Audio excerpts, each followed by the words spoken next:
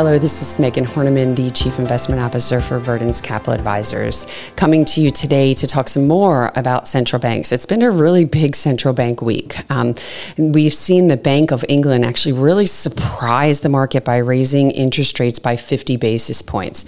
Just like the rest of the world, they have an inflation issue, but they surprised by raising 50 basis points when the market was really only expecting about a 40% chance of a rate hike. So we're now seeing in England interest rates at the highest level that they've seen in about 15 years.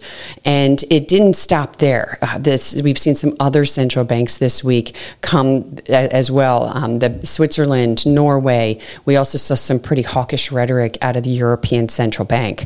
So the big takeaway out of all of this is this looks very coordinated. You have the Fed being very hawkish. You have all the other central banks around the world being hawkish. This is a globally coordinated effort to really get inflation under control.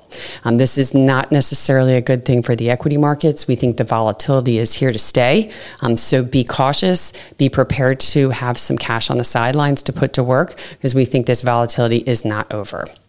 That's all I got today. If you have any questions, comments, or feedback, please feel free to reach out to podcast@verdence.com. Thank you.